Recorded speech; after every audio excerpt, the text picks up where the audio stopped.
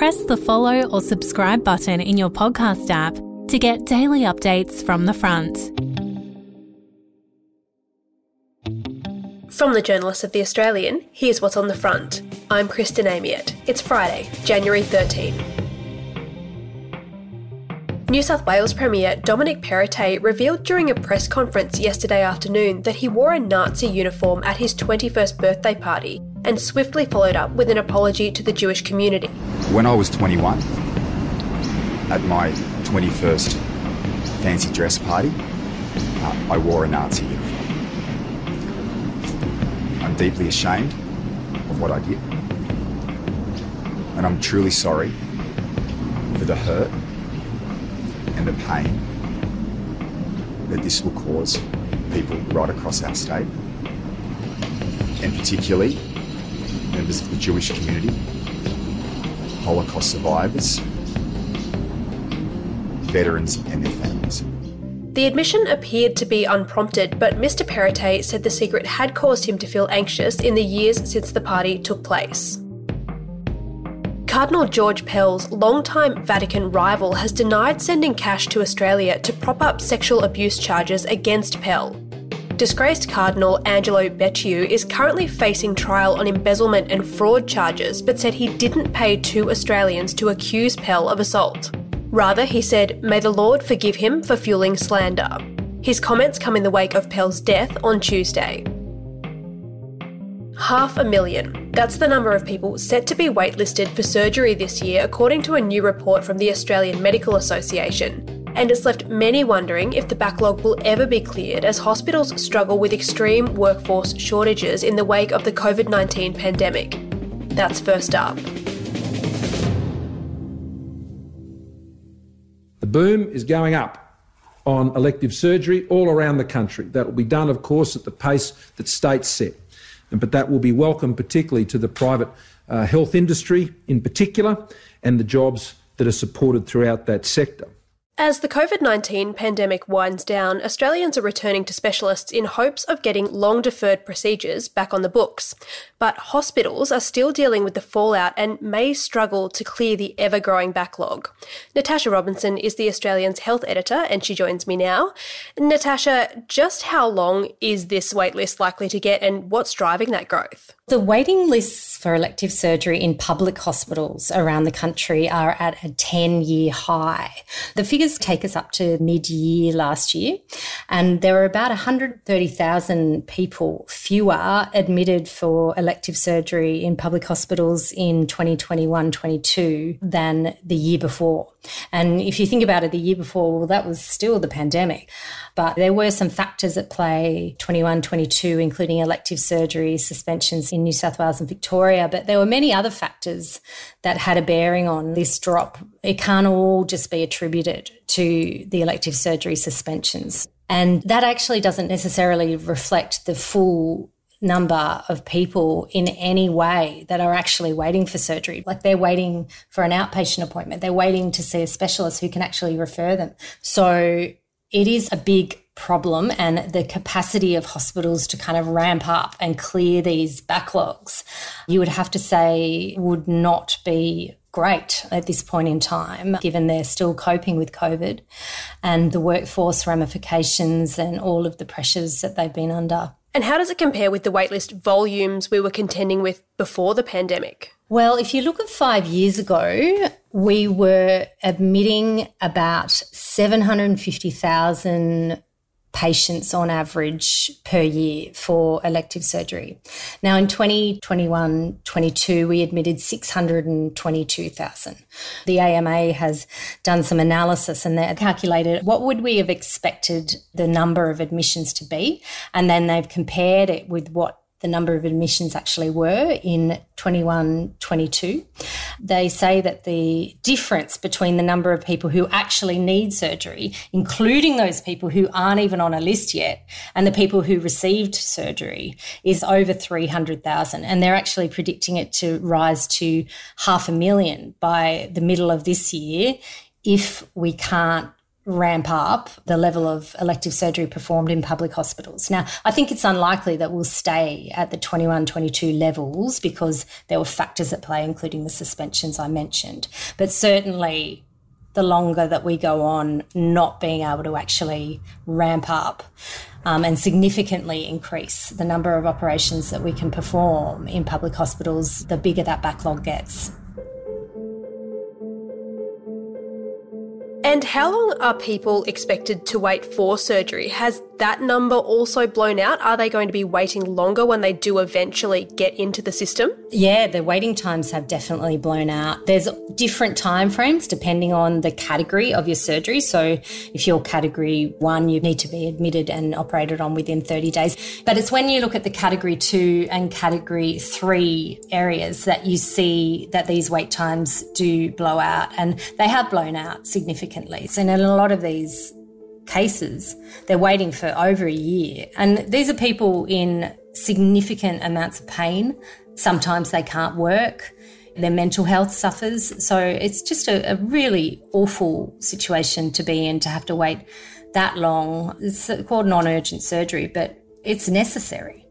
And it results in costs to the country, such as people having to be on welfare and those flow-on effects as well. And going back to that volume problem, are some states faring worse than others in this respect, or is this a problem across the country? New South Wales and Victoria are faring the worst, but Victoria is by far faring the worst. In fact, according to the AMA's analysis, the backlog in Victoria actually makes up almost half of the backlog in the whole country. And it's very, very stark if you look at the admissions for elective surgery and you compare between New South Wales and Victoria during that period that covers the Omicron waves, 21-22, where New South Wales hospitals still managed to admit about 65,000 Category 3 patients, and Victoria only admitted 25,971 Category 3 patients. Yes, Victoria was very hard hit by the pandemic, but I don't think that accounts for those kinds of differences. Clearly something is going on in Victoria. Their hospitals are just not coping very well at all. The other thing that is going on at the same time is that the public hospitals are having to actually draw on the resources of the private hospitals to get some of this elective surgery done, and that costs more. And it also means that, well, they're private patients that can't be admitted if their hospitals are doing the public operations. But I do think a lot of people are turning to the private system because of these issues, in particular with the long waits and the blowouts in the public system in relation to elective surgery, because there's been an increase in people taking out private health insurance. Stay with us. After the break, Natasha Robinson delves into what's ahead for Australia's hospitals.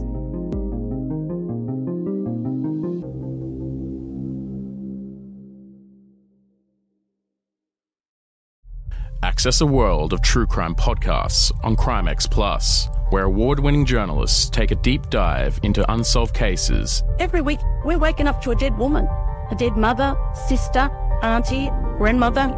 It's not good enough. From the team that brought you The Teacher's Pet, Shadow of Doubt, and Dying Rose, unlock early, ad-free and bonus content from brand new series and flagship shows such as I Catch Killers with Gary Jubelin. One was shot in the mouth, and I thought he was dead. Another one had been shot with a shotgun and I got the overspray. Search for CrimeX Plus on Apple Podcasts to start digging deep into the world of true crime.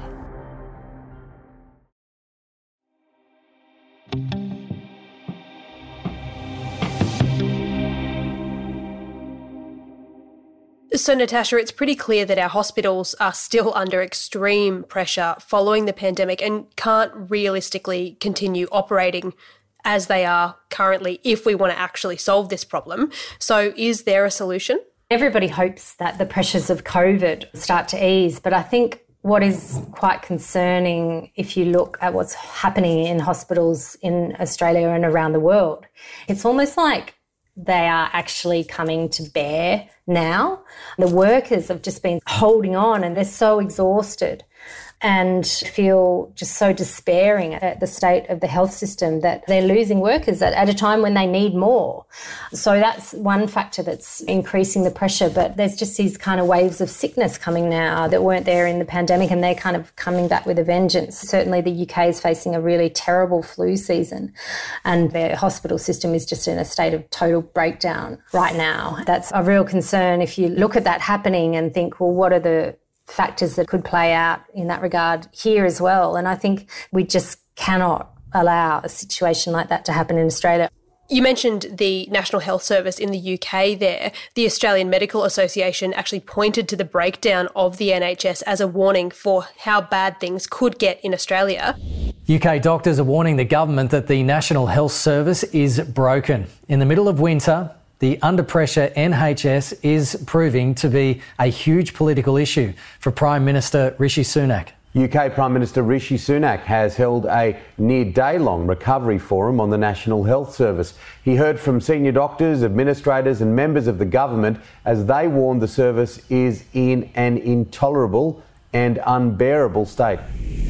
Could things actually go that badly for us? I don't think that we're at risk of that because the funding to hospitals has been increasing year on year. But certainly the AMA says that at this point in time, in relation to elective surgery, we need an urgent national plan.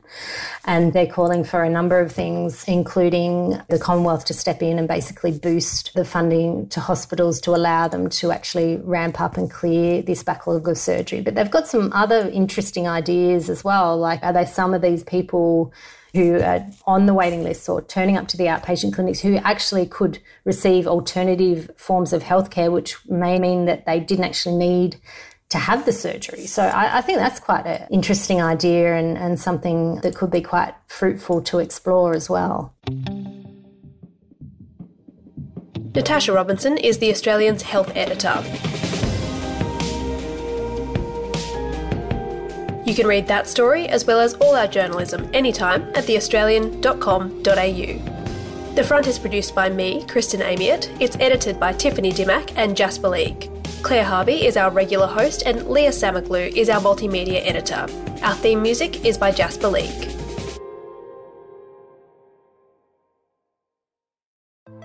Hey, I'm Felicity Harley and I host Healthyish, where we chat to experts, influencers and people in the know from around the globe to arm you with the knowledge to make healthier decisions for your mind, body and soul. I think if we're going to be focusing on health, like sleep is probably the biggest component of that. I think sleep is the cornerstone. Like choose the harder option, because I've never woken up and gone, I regret that run that I went at 4 a.m. I've never done that. Search for Healthyish and Extra Healthyish wherever you get your podcasts.